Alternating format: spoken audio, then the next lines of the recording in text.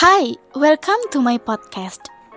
In this journal, my partner and I talk about the vaccination that will I take tomorrow. And here's the conversation.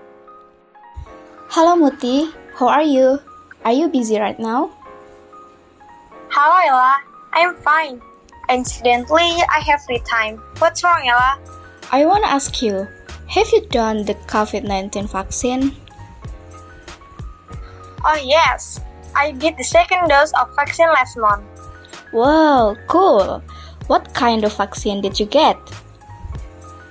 I got the Sinovac vaccine. Have you got vaccine, Ella?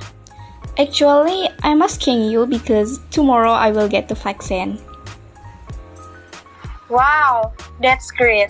I'm grateful that there is no tendency to get sick after getting the vaccine. Alhamdulillah. Because there are many news afloat that after the vaccine there will be pain such as fever, dizziness, weakness, and even shortness of breath. Honestly, I was afraid that would happen to me too. That will not happen if you eat and sleep enough before the vaccine. And then, don't forget to take medicine to relieve fever and relieve body aches. Wow, thanks for your advice, Muti. By the way, where did you get the vaccine? I got the vaccine at the health center proximate to my house. Wow, same with me.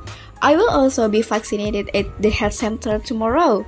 During the vaccine, is it so strong that you have to wait in long lines? Fortunately, I didn't. But also, many people waiting a long time. I think you better leave early so you can finish sooner, Ella. Okay, Muti. Thanks for all the suggestions. Hopefully tomorrow's vaccination goes well. Have a nice day, Muti. See you. My pleasure, Ella. See you.